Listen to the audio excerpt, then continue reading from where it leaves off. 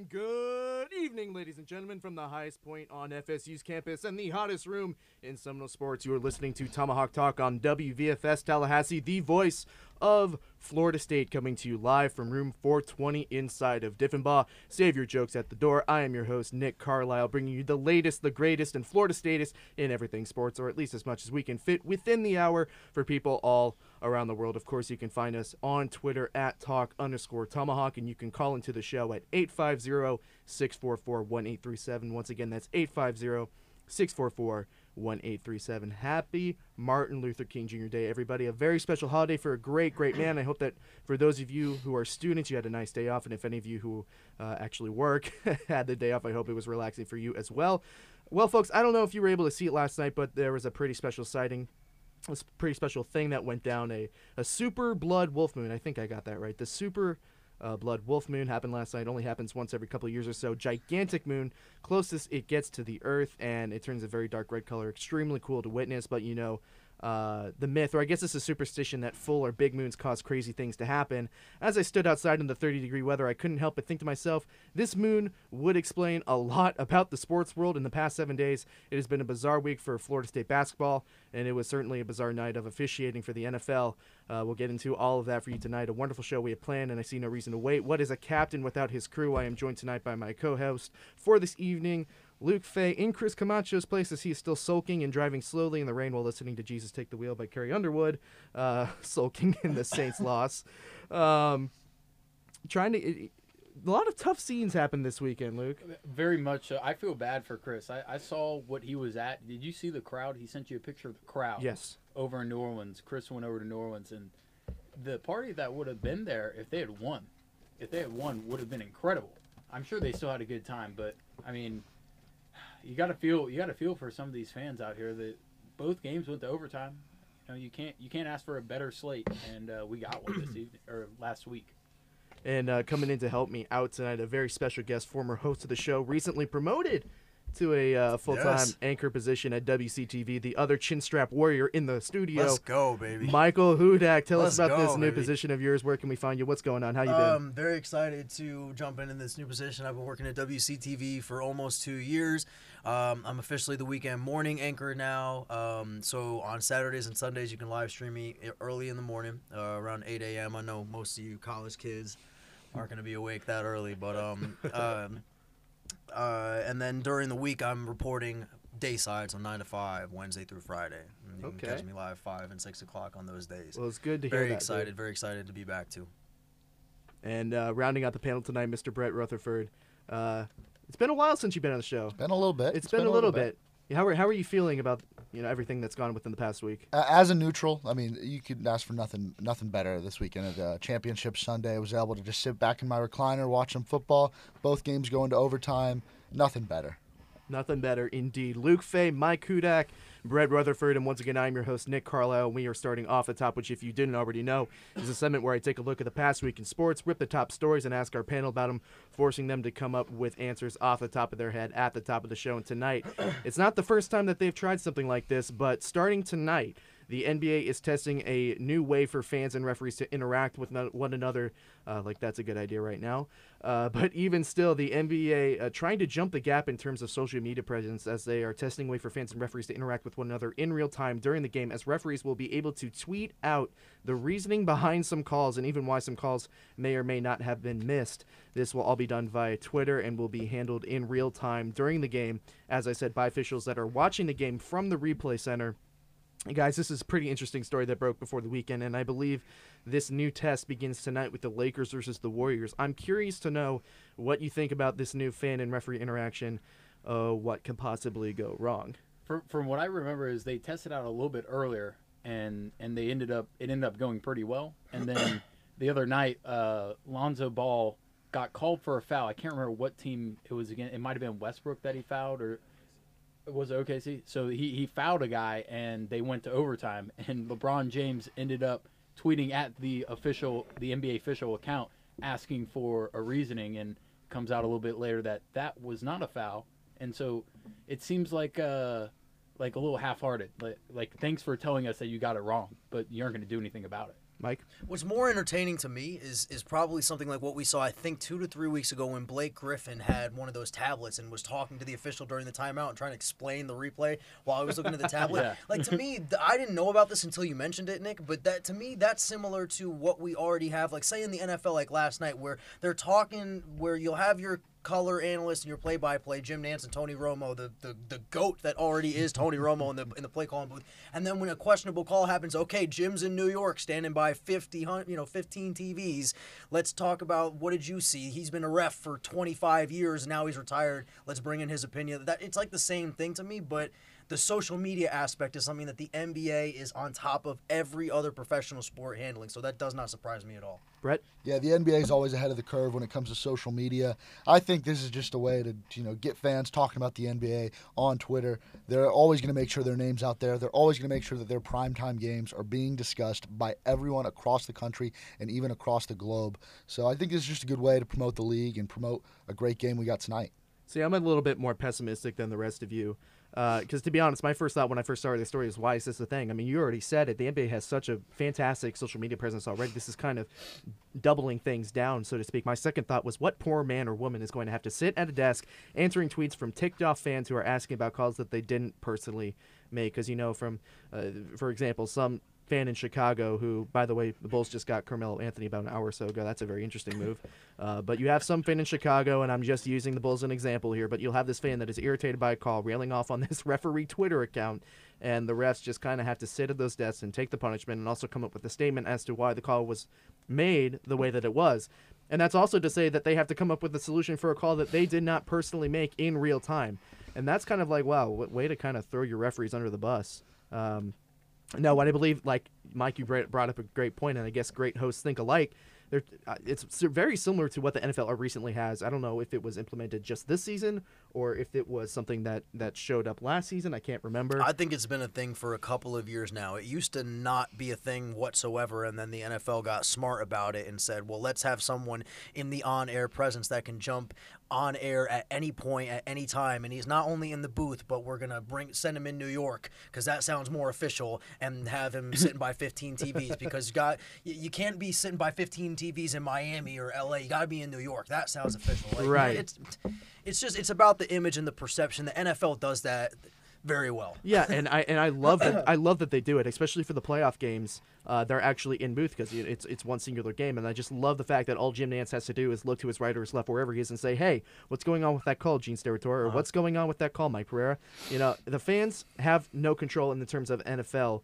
They can talk to the audience. They throw the call out.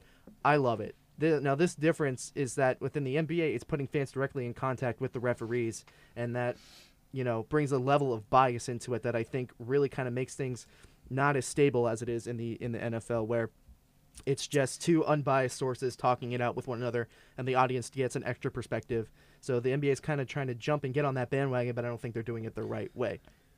Yeah, I would say for the NBA, it's like an interactive digital conversation, and that's the point of it. Like I said, I didn't really hear about it until you mentioned it. If that's the point, why not run more social media polls? Why not ask questions directly through the NBA Twitter? Specifically for the NBA? Specifically for fans from the NBA. You're talking about during the game? I'm talking during the game. I don't know why. I don't have an answer for you. Yeah, well, you're not the NBA. I don't expect you to be the NBA, but that's it would be a good idea to do it. Any idea. social media conversation these days is good and promotable and worldwide. You can globalize any of it. So, Right.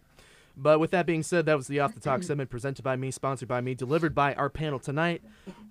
Before we get into the current dumpster fire that is men's basketball, I do want to talk very quickly about some Florida State football news. A couple of stories coming out over the course of this past week, the first of which being more recently Florida State has hired University of Miami's wide receiver coach, Ron Duggins, to the same position here at FSU. And if that name sounds familiar to you, that is because Duggins was a wide receiver here for the Seminoles during the 90s. Mike, this is another really nice hire for Florida State. What does this hire specifically do for the program? I think that it brings in some consistency because, again, he's entering the building. David Kelly is not necessarily leaving. His position is either changing, his name is changing, blah, blah, blah. I think that Florida State has a big opportunity here to improve at the wide receiver position because they're not losing their best receiver from last year. It's supposed to be Naquan Murray. That didn't happen. Tamorion Terry is here. He has arrived. He's ready to go. I'm excited to see how this kid can grow. And I think that it has some kind of stability in the program because it's a former player and it's because someone that has the tradition and knows the tradition. Yeah, Willie Taggart, he's a Seminole through and through, and he bleeds garnet and gold, but he had never been here before he started that being the head coach here. That kind of brings some kind of element to it, and maybe this could bring some consistency, like I said. I will say this. I can break it right here on Tomahawk Talk. I had a source say last night a pretty reliable source say that James Blackman should be staying here. Mm-hmm. That's what I had heard. To me, that's good news. Why is that good news? Because just having DeAndre Francois seems like a problem to me. Mm-hmm. And a lot of drama was made when Blackman entered the transfer portal, the free agency market of college football now. And the college football is going to have to make some kind of rule about it because God knows that's way too much freedom for college players to have. They have to, they're such control freaks. But I will say that I don't know if it's actually going to happen, but I can say a pretty reliable source texted me that last night. But, that specific hire does bring some kind of consistency. I like it. I think it's a good hire. And it's almost like the transfer portal has opened up and sucked in half the NCAA at this point. But James Blackman reportedly did enter his name into the transfer portal earlier in the week and then sat down with Willie Taggart, and now he is apparently, as you said, resold on the program. Luke, what do you make of this situation as a whole, and what does this mean for the quarterback battle that we're bound to see once again in the spring? I don't really know. Does Blackman have the confidence in himself within this system, We don't know that either. So we'll have to wait and see approach. I know DeAndre isn't necessarily what the fans want, and you get the graduate you get the transfer from Louisville, but I believe he has to sit out a year. So that doesn't really help. And now you're looking and seeing, can you just snag one quarterback from high school just so that you have some type of depth? So in that regard, I don't really know. It might be a repeat of what happened last year. And if the offensive line, which I'm hearing the offensive line might get worse, then you're left in an even worse predicament. But with the wide receiver hire, I'm pretty excited about it because I see that the former Seminoles and wide receivers PK Sam mentioned how this is the guy that they needed in the first place, how they missed out on him earlier, and that now that they've got him, it'll be a great building block just for the legacy as well, along with getting players better. Right. Well, so far this season in terms of basketball for both men and women, it's been a bit of a roller coaster, and it's almost like the two teams trade places within, university standing with each other weekly, as men seems to have been on a high point, and women's was a little bit more of a head scratcher. And that was that week, and now this week it's been reversed again. The women have pole vaulted back into the top 25, while the men have been sent down to who knows where. Still number 23 in the coaches poll, which is pretty generous considering that the AP poll has said bye-bye and plunged the Knowles down and out of the rankings. Obviously, there is a lot to say about both these teams, but starting with women's team first, Brett, a couple of really nice wins this past week, a 20-point victory on the road against Boston College, which is a very, very decent ACC team. And then coming back home, a closer game against a weaker opponent in Duke, which it wouldn't seem that way considering the prowess that Duke has on the other side of the basketball realm. Coming out with a 66-62 win at home. Brett, those women have seemed to find some consistency here. That was a very, very impressive road win. 3 out of the 5 starters scoring in double digits on a 54% shooting night. Listen, we knew going into the season that Coach Sue Semrall's women's team was very young. And when they go into a game against Duke, a team that they're much better than on paper and really struggle to shoot the ball all night, they were going to need some sort of veteran presence to help them win the game. And on yesterday afternoon, it was Kaya Gillespie, and she's been doing it all year. A transfer out of Maryland, sat out last season, was able to use her red shirt, and this year has led the team in scoring and rebounds. Yesterday, she was just as good as she always is, and scored 17 points, grabbed 9 rebounds. I mean, really, she was on the ACC newcomer watch list going into the season. So this is really the veteran presence that the doctor ordered. Coach Sue's loving it, and she's really helping lead this young team. So, Mike, my question to you would be, what should we look at more? Should we look at the 20-point victory on the road against a very good team, or should we be looking more at the very close game against a lesser-so team at home? At this point in the season, I think it's better and a little bit more important to take the positives. And I think the road win against a good team that, they've shown a little bit of resiliency this year. I wouldn't say that they're the best ACC team, not at home.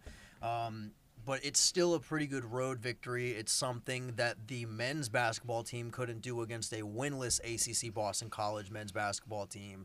So if you're asking like which one is a little bit more impressive, I'm taking the road victory versus the close home victory. I always expect this team to win at home, whether it's close, whether it's a sizable lead. I mean, we saw this team lose in the second round at home last year in the NCAA playoffs. Like you said, Brett, we knew what we were getting with this team coming into the season. I didn't expect something like that on the road this early in the season, this early in conference play. That's pretty good. That's impressive. I'm taking that game. Luke, Kai Gillespie has had herself one heck of a season. We've said it a couple times on the show, and it's been reiterated again tonight. So what does she have to keep doing in order to keep this success going? Well, obviously score points, but it's really the leadership ability that she brings, because this is, as it's said like multiple times, it's a young team. You got it kind of stinks because of how much better they've only got 2 losses, correct? They have 2 losses, yes, 3 in one conference as well. They could have been so much better this year, and right now they're still getting in. They're still getting into the harder ACC play. Now, once they play Louisville and Notre Dame, I believe is Notre Dame on the schedule? On the road, February 10th. So once they play those 2 teams, then we'll see what they're really made of. But right now, you got to look at it. At the beginning of the season, if I told you that Florida State would only have 2 losses right now, I think everyone would have said, oh, and men's basketball. And as we know right now, men's basketball is not doing very well. And, of course, one of those 2 big games that you just mentioned against the number 4 ranked Louisville Cardinals this Thursday at 7 p.m. Brett, what is it going to take for Florida State to win this game? Obviously, going into it, the expectations are something that's going to be a little bit jumbled. We're not ready to, or we rather don't know what to expect from this team. Of course, they've had some nice wins when they needed to, but they've also had some very, very concerning moments throughout the season. So obviously this is the biggest test that this team has had so far. I don't think anybody's disputing that. But what are we to expect from this game? How reasonable of an effort and how reasonable of an result are we expecting from a number 22 ranked Seminole team against the 4th best team in the country at this point? Well, I'll just say it. If Florida State shoots the way they did yesterday afternoon, they've got no shot going into this game. They're going to need huge performances from Nikki Akomu and Kaya Gillespie, like they've been providing all season, and they're going to need the freshmen to step up. They're going to need to start dropping shots, converting from the free throw line, and make some threes, or else this Louisville team's going to blow them out of the water. And another thing, if you're looking at the result from the road Boston College game, I already said at the very earlier in the show, 3 out of the 5 starters were in double-digit scoring. Gillespie had 23, Myers had 14, Akomu had 16, and then Woolfolk had 12. Not only that, but there was some production off the bench, which is something that you can't say has been happening a lot for the women's basketball team thus far in the season. Jones had 11 off the bench, and then Lassiter also had 7. So is the bench production going to be the key to the game, this Louisville game, Mike? Yes. I think that given how Akomu looked so early in the season and given the drop-off in the last couple of weeks, I can't put a timeline on that. It's just not as good as it was in the beginning. It's been up and down. She's been very streaky this year. Yeah, but she's shown such flashes of greatness that whenever it's not there, it's like, is something wrong, or is the chemistry not there, whatever. Given that drop-off, I think the bench is very important going into this game. It's good. It's very important in any ACC game. But there's also a lot of weight on these starters, too. There's a lot of weight on Kaya, I think, in this game. And, I mean, just overall, the type of pressure, just such a young team facing probably I have to take a look at the schedule here very quickly, but the best team that they've faced thus far this season, you can make the argument that, well, they did play number 12 Iowa early in the season, a very, very nice victory. And then just looking at the schedule, yeah, it's the best team that they've played all season. The starters are going to have to play to their potential. Okomu's going to have the game that we've seen, the flashes in the pan that we have seen from her thus far. Transferring over to men's basketball. And if you told me last week that it would get worse beyond a heartbreaking loss to Duke in the final seconds, I don't think I would have believed you. But here we are the next week over, Florida State losing what everybody knew was a trap game in Pittsburgh, a team that they did lose to last year as well. It was a trap game. We knew that it was going to be very dangerous. The heartbreak woes from the Duke game, obviously evident in the loss versus Pittsburgh, the Pittsburgh Panthers. But then traveling to Boston College a team that hadn't won in the ACC yet, and facing a very, very good shooting night from that team. Luke, what's going on with this team? Is it just still that loss to Duke, or something above the shoulders just not clicking? I got to say, Ryan Kelly and Kurt Weiler cursed this team on this show because they said that we were going to sweep, and we did not sweep. But I really think that the problem with this team is, I think that Mike can attest to this, is 2 years ago, there was a Florida State team that could not close or couldn't even hold a lead. And this feels like the team from 2 years ago. Not the team from last year, but 2 years ago that is kind of has an identity issue. If anyone else can go off of that, I think they have an identity issue. I think that they certainly have an identity issue. I'm not going to argue you on that point. I just think you're referring to the team? Which team are you referring? I think it's the Beasley Bacon, and XRM, or XRM Isaac and Bacon, because to me XRM Isaac and Bacon, they had a tough time closing out in games, whereas with Beasley and Bacon, it was the two of them took over. It was one of them, and they would turn the ball over from time to time. Yeah, I think that was 1A, 1B type of team, but yes. Very similar. This bottom line, this team has an identity crisis. I'm just looking at the stats from the Pittsburgh game right now, and Trent Forrest on a 4 for 13 shooting night had 19 points, but no one else was in double figures. I mean, that just can't happen on the road, not in this conference. If it happens on the road in this conference, you're going to need some kind of miracle happening on the other side, some really negative thing happening on the other side, and that didn't happen. Pittsburgh had a player score 30 points in the game. So if you have that, and if you have a certain player scoring over 30 points in back-to-back games, the same way R.J. Barrett did here in the Tuck,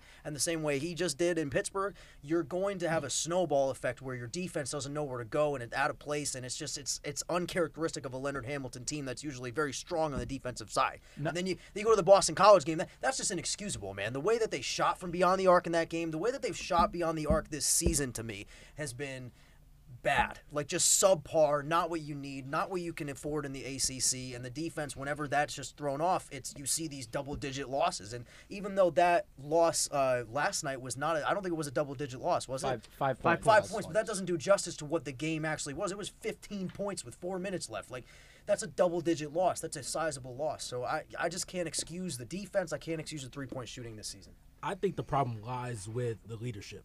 I believe that it starts with the seniors. It starts with Terrence Mann. Yeah, they played the last game with Phil Cofer, but he also struggled in the Pittsburgh game. Yeah, these guys are nursing injuries, but they still have to be verbal and actual leaders on the court with their actions.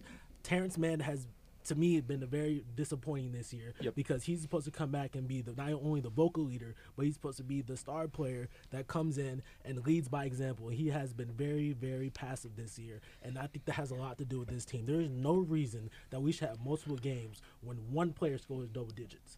And multiple times this year that has happened. That shouldn't happen. That can't happen in the ACC. And Mike mentioned that. He said how Florida State has allowed kids scoring 35 a game the last 3 games. They've allowed a certain player to do that. That happened at Boston College as well. But you go and look at the stats again, and it's Kabengele, and then no one else to be found. I mean, when the rest of the team is scoring 12 points and 8 points, you aren't going to get anything out of that. And it seems like Kabengele is just carrying this team, but that no one – there is no real true leader. I thought Terrence Mann was going to step up. Personally, the last 3 years, I thought he was the most underrated player on Florida State's basketball team. He did everything you wanted him to do. And then this year, it seems like we thought he had just a slow start, and he's disappeared on the floor.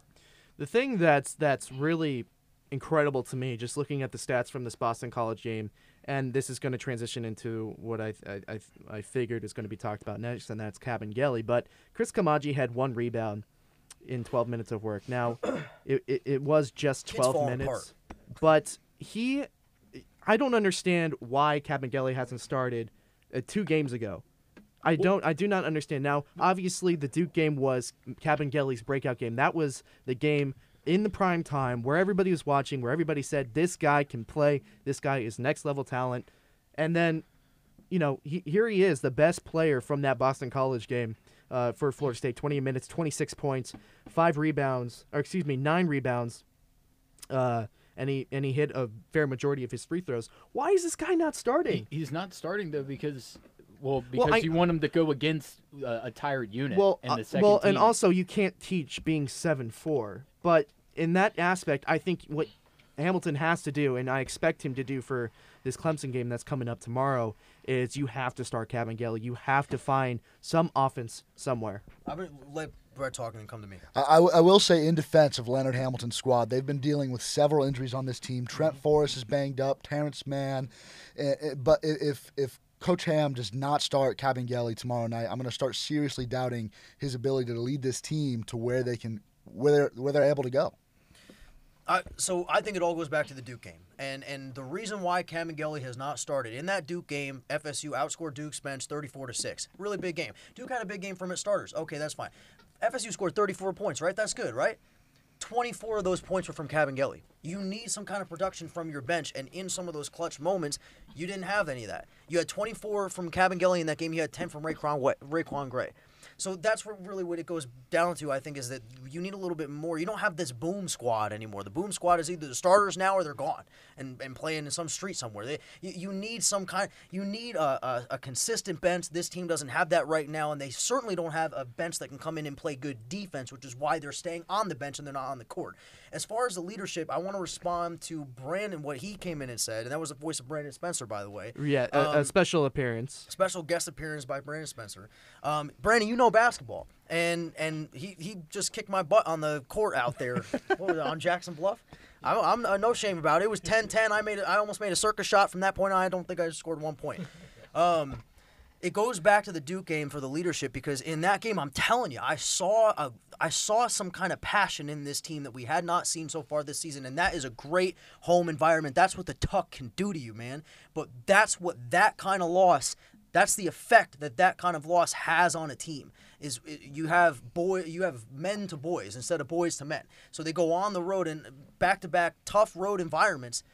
They just fall flat on their face, and there isn't that leader. There aren't those multiple 10-point scorers. I really do think that I saw leadership before that game, really during that game, right before Krzyzewski's last time out. And then after that last time out, man, it all went to crap. And there's been no leadership since that point. So I go back to that game. Some hot takes in the studio right now. It is the halfway point, so we're going to take a 90-second break. Do not go anywhere. We've got a lot more coming from you. You are listening to Tomahawk Talk on WVFS Tallahassee, the voice of Florida State.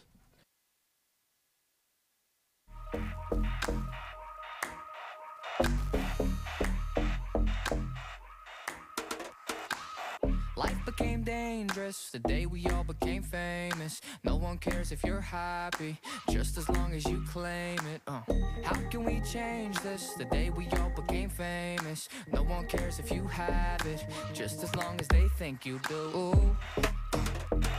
Just as long as they think you do. Just as long as they think you do. I don't need the foot, just need you to think I can get. I don't need the wood, just need you to think I hit it. I don't need the good, just need you to think I did it. I don't need the good, don't need the good, don't need no.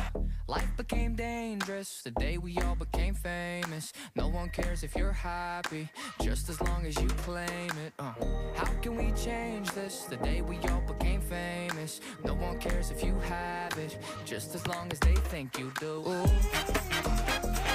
Just as long as they think you do. Just as long as they think you do. Just as long as they think you do. Just as long as they think you do. I don't need the word, just need you to think I said it. I don't need to learn, just need you to think I get it.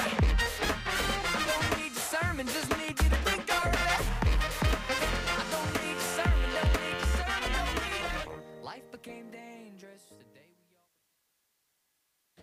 And welcome back to Tomahawk Talk on WVFS Tallahassee, the voice of Florida State. On the other side of the break, we left a very, very interesting and passionate conversation about this, the state of this Florida State men's basketball team, and that conversation, that discussion went into the break, and it's a good thing that mics are muted, because there was a couple of words that cannot be repeated on air that were flown around. But with that being said, just talking about what I said earlier about why isn't Cabangeli starting, got some very convincing counter arguments as to why he isn't, and upon further thought, it does make sense why he's not currently starting, and that really just relies with the way that the bench is playing right now. Nobody else on the bench that's not named that's not Cabangeli is really producing enough in order to afford the spark plug that Cabangeli provides off the bench. But we also left you talking about a little bit of leadership and where it could possibly come from. And that leadership that's been lasting, you talked about Terrence Mann, Luke, a little bit. And obviously he was kind of heralded as the leader for this team. And he's not been there when this team has needed him the most. But somebody who also hasn't been there for a lot of the season is Phil Kofer. And obviously he did not play for a fair majority of the opening of the season in non-conference play. And he also missed the game versus Boston College last night. So my question to everybody is, and everybody's going to have a different answer for this, but the leadership isn't there. Where's it going to come from? Is Mann going to have to put on the big boy pants and step up and become that leader, or is it going to come from somebody else? You can go ahead. The truth is going into the season, I'd say Phil Kofer would have been the main leader on this team, and I don't think he's been healthy. I don't think he's been fully healthy at any point this year. He's struggled when he's in games. He's missed a lot of games. He missed almost all of the non-conference games. So until Phil Kofer fully heals from whatever injuries he's dealing with, I think this team's going to really struggle when it comes to leadership. And I think just the people around Kofer and people around the starters on this team. I mean, MJ Walker shot 4 for 13, and he's been a liability at best for this Florida State offense when he's on the floor, and he's continuing to put up shots trying to get himself out of this slump. Is it time for Walker to move back into the rotation and have somebody else get a shot? I mean, clearly this team does have some depth, and it's up to Hamilton to how far he goes and uses it. Luke, what's the solution? There's no one really that you can put in his place that's going to be better, and that's a problem. Going back to last year, MJ Walker had an awful postseason, a terrible postseason, and then you come back and the first few non-conference games he played pretty well, and then I think they said going back to the Duke game he had missed 15 straight shots, and so that's right. And so you come and look at it and you go, this guy was one of the most talented recruits Florida State had gotten, and he shows up, and I don't know if he's not working hard or in practice or what, but talent doesn't always win. You got to go and put in your work, and if his shots aren't going in, lock yourself in the gym. Okay, he's got good form, like he can knock it down. I think it's between the ears, and this Florida State team needs him to step up because that production is lost. They need that production badly. I think he's definitely just has a confidence issue because in terms of shooting, it's literally 90% confidence, and everything else is within your form. So he definitely needs to get back in the gym and definitely needs to work on the shot. Coming into the season, I felt that the people that were going to affect the game the most were going to be Trent Forrest, MJ Walker, and Mfiondu Kabengele. Now, I didn't think we were going to have to worry about Terrence Mann or Phil Kofer because they're seniors. They've been here before, and they should have been able to play at their high level every game and be the most consistent since they've been here. But that hasn't been the case. Well, let's not forget at the Duke game, Phil Kofer had the best game of the season. So let's not forget that was recent memory. Yeah, you're right. It's just his body. Yeah, Phil, I think he's got the body of like a 6-year-old man. Whilst Phil's playing this year, I think he's played great. 6-year-old man. Well, he's 25 right now. What the heck does that look I think like? he meant 60, but not 6. But I think Phil's played great when he was healthy, but he can't seem to be healthy. And Trent is playing his role as a point guard, but I think he definitely needs to be more authoritative, and we need MJ to step up. He was a 5-star McDonald's All-American. We need him to play like it. But Trent doesn't have the shooting ability. We know he can drive, and that is that is a huge deal on this basketball team, is that you don't have a point guard that can shoot. And so once if Trent's having a bad night, then no one else, he's the facilitator on the team. And when CJ Walker, of course, yeah, he transferred to Ohio State, correct? Yeah. So there are two transfers here that, if we look at it, Obiagu and C.J. Walker were a lot bigger of that team last year than we would have thought before. And, of course, to wrap that all up, Florida State losing 4 out of their last 5, the last win against University of Miami. And then comes the game tomorrow night, home against Clemson. Brett, obviously the stakes are extremely high for this team right now. This is a must-win game. What do they need to pull off the victory? Well, they need their stars, or quote unquote stars, to really show up to the game. And I can only say this so much. This is a must-win game for Florida State. We've used the word dumpster fire lightly, but if we lose tomorrow night at the Tuck, oh, it's a dumpster fire. I mean, this team is all over the place. And you can definitely sense that the pressure is on. I mean, there's already talks about, this was thought to be a very high-seeded tournament team. There are talks now that, well, if things keep going the way they're going, there might be no tournament at all, and that's just a drastic change to the mood. And it's a really big eye opener, the difference that 1 week can make in terms of how your program is viewed.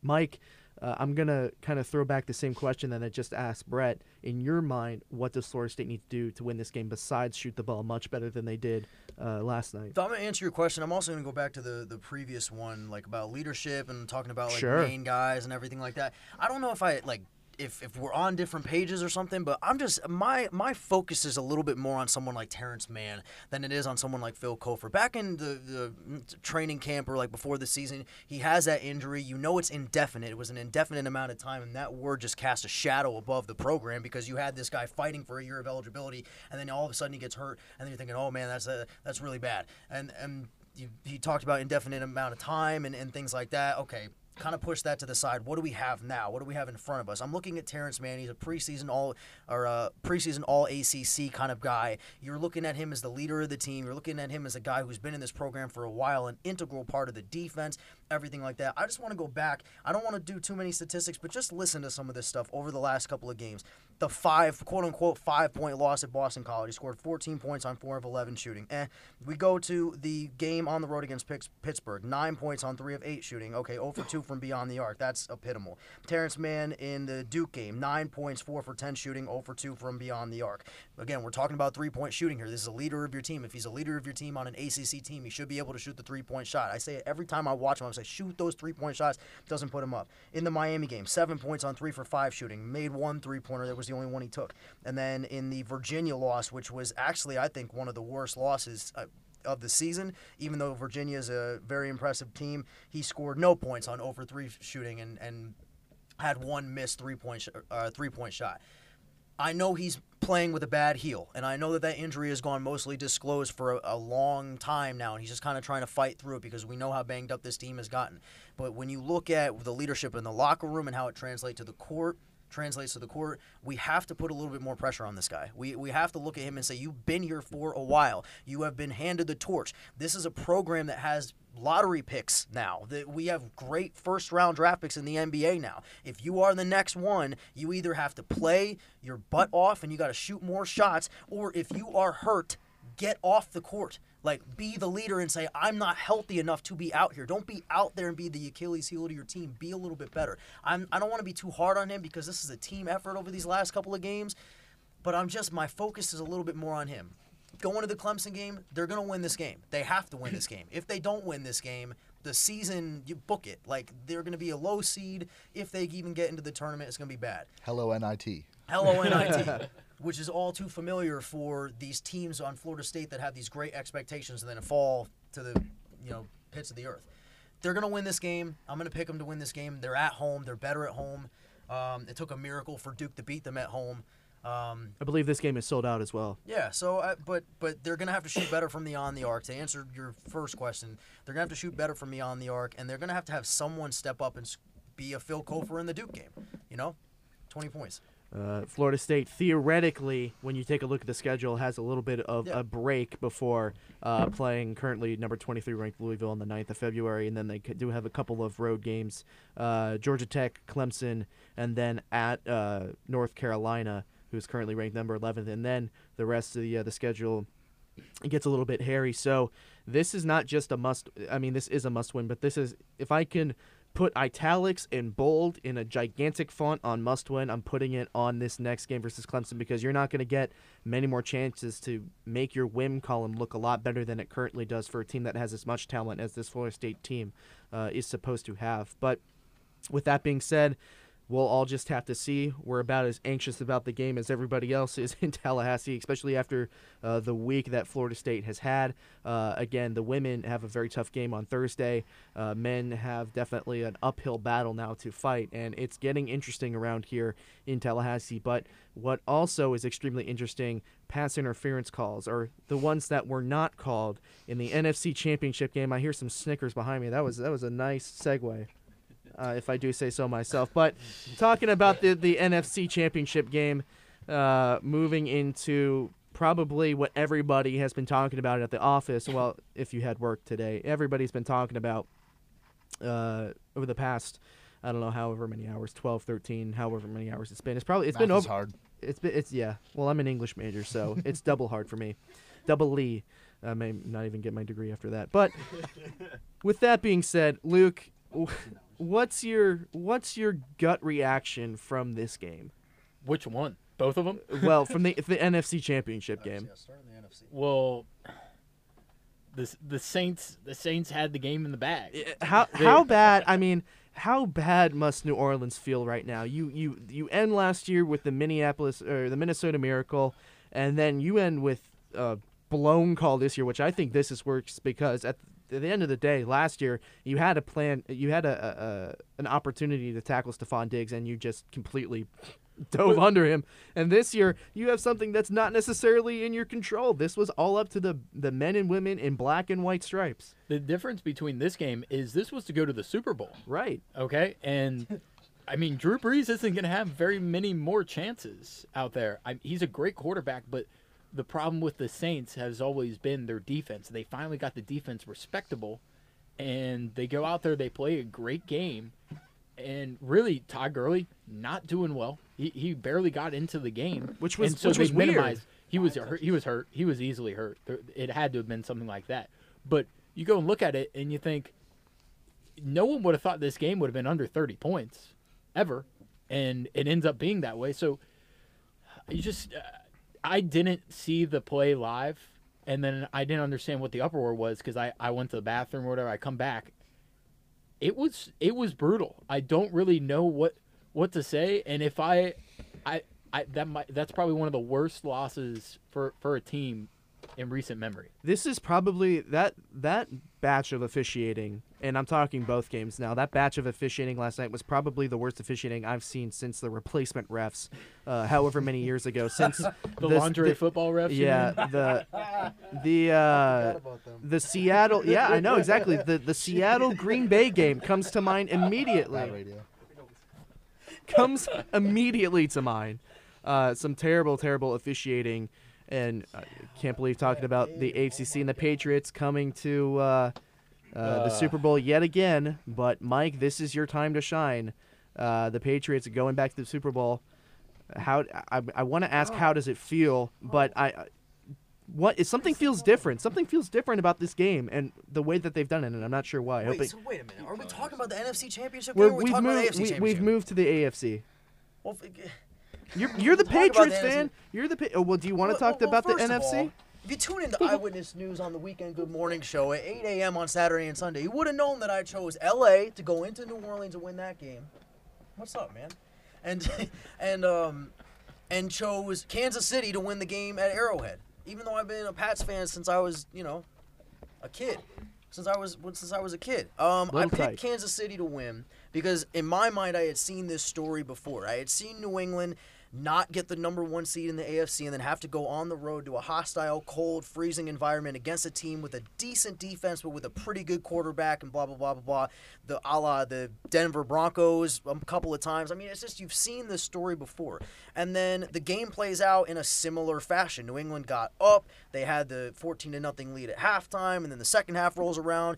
Yeah, bad calls were going in either way, but to say that this game was determined off of certain bad calls, I believe is denying greatness. Not just denying greatness on the sideline of the New England Patriots. Patrick Mahomes is the real deal, y'all. He is the future of this league. And Tom Brady, I don't think in his however many years he's been in the NFL. I think it's like 21 or 22 years almost, something like that. Feels like It 53. feels like forever. But what I'm saying is Tom Brady has never taken the step to go into the opposing team's locker room after the game to talk to a young 23-year-old quarterback and say whatever he said, probably very encouraging words.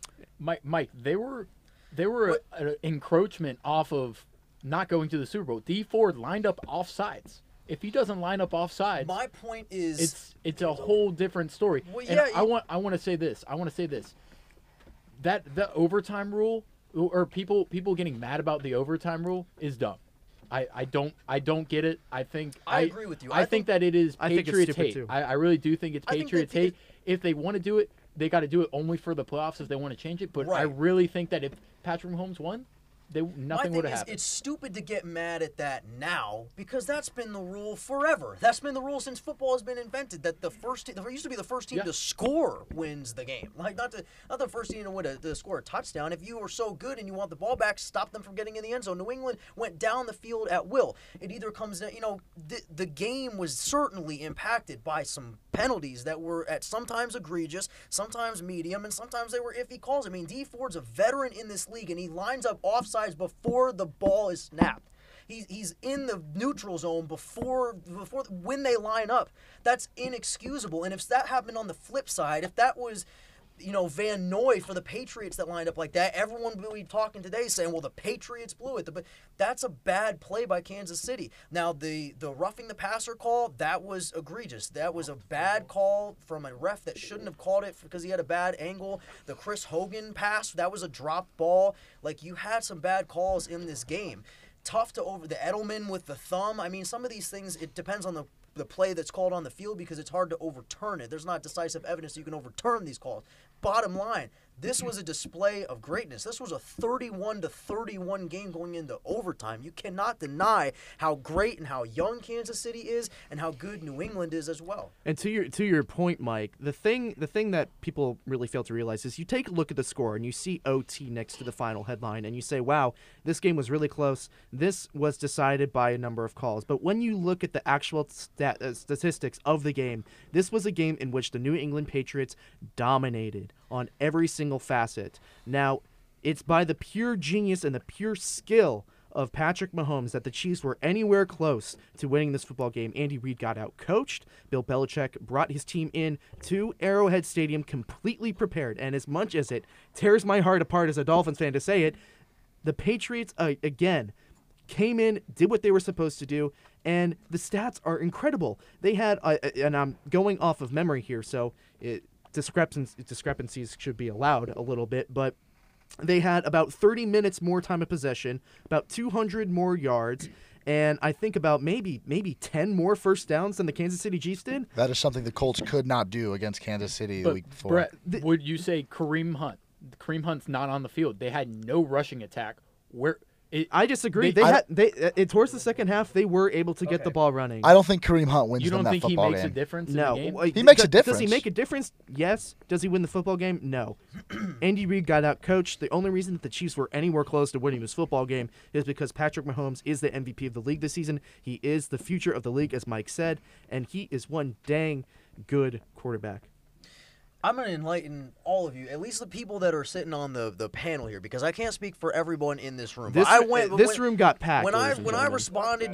responded to your tweet this morning saying I would be here, I went online to one of my favorite people that I follow on Twitter to see if you followed him, to see if Luke followed him. I cannot speak for you, Brett, and I cannot speak for you. I'm going to call you Pork Chop because I can't remember your name, and you said you smell like pork chop. Tyler.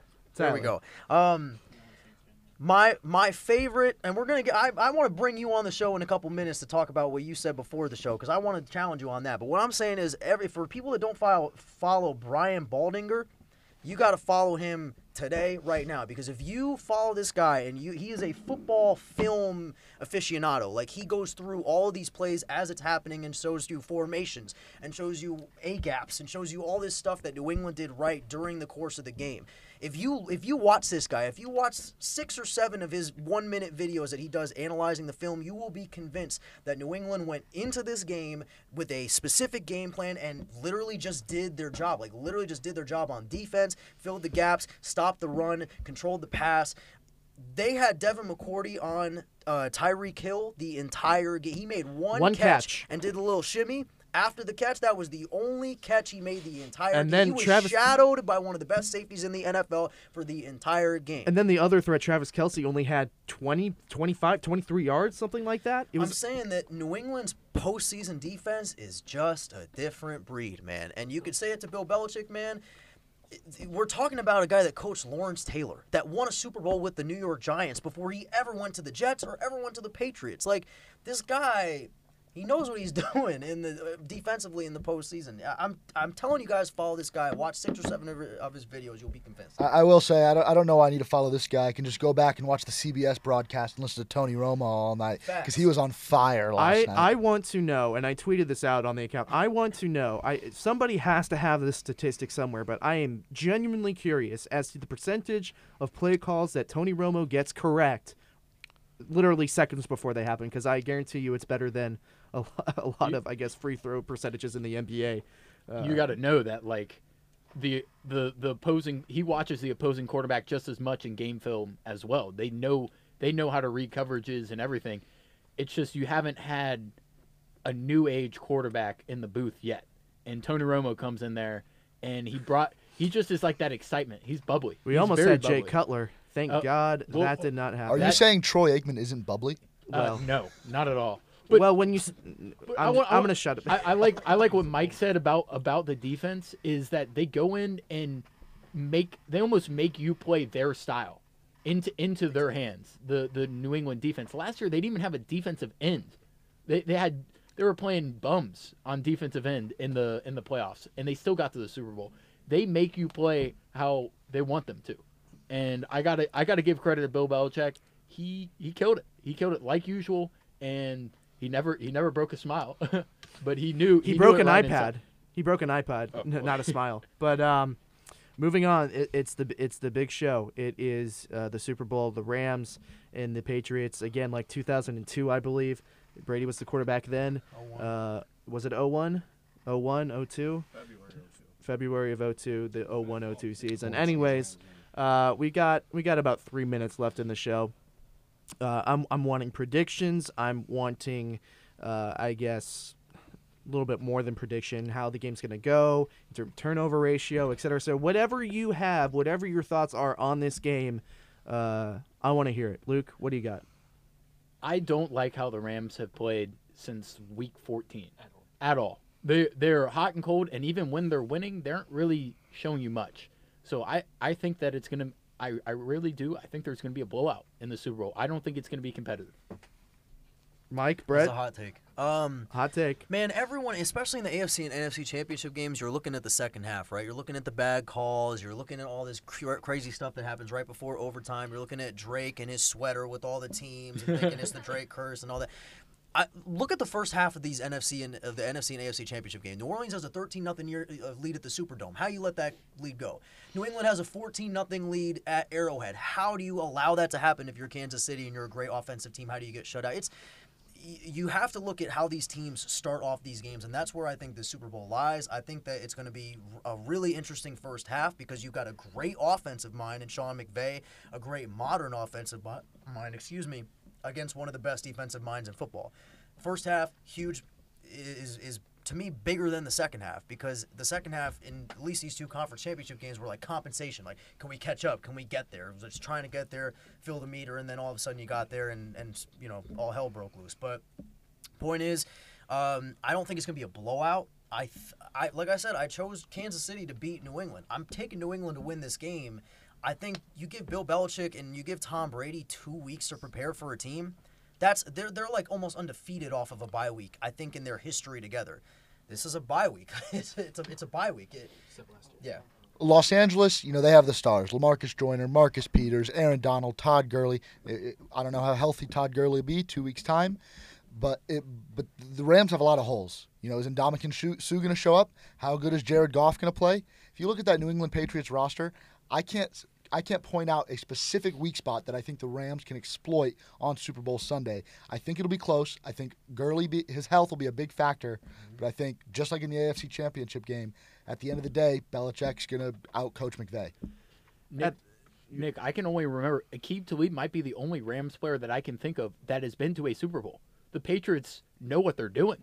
They know what they're doing. The Rams might have no idea how to play in this type of situation as well. It comes down to this, I think, and you can say, well, the Saints were literally a call away from making the Super Bowl. That pass interference gets called. It's first and whatever for the Saints. You take a couple kneel downs, you kick a field goal, you win the game, you go to the Super Bowl. New Orleans is a lot closer to Atlanta than Foxborough is. You're going to have, and I know that Patriots fans travel extremely well. All teams that have the dynasty like the Patriots have, their fans travel well, but that does have something to be said. In Atlanta, Super Bowl, I think it's 53. This is going to be a game that's going to be really hotly contested. I think the Patriots are going to win this game. I agree with the statements that, look, Los Angeles Rams just have too many holes. The Patriots have already proven that they can stop a run. Now, it would automatically be different if Kareem Hunt was running for Kansas City instead of Williams, I believe. But they've proven that they can stop the run. They were able to stop I believe it was Williams, and they're going to have to end up stopping C.J. Anderson and Todd Gurley. And when you do that, and they showed that they were able to do, you're going to have to force Goff to throw. And Goff, he had a fantastic early part of the season, but he's fallen off, and that's part of the reason why the Rams have had the struggles that they've had through the latter course of the season. Ladies and gentlemen, I'm picking the Patriots to win the Super Bowl, and we are just a little bit over time now. So thank you all so much for tuning in. We will be back next week. Chris will be returning from New Orleans. I mean, he's going to be back later tonight, but he's going to be back on the show then. It is a crowded room in here with a lot of VA9 alumni and new faces all around, so very exciting time here at VA9. Thank you all so much for listening. Once again, we'll be back next week. New releases up next. You're listening to Tomahawk Talk on WVFS Tallahassee, the voice of Florida State.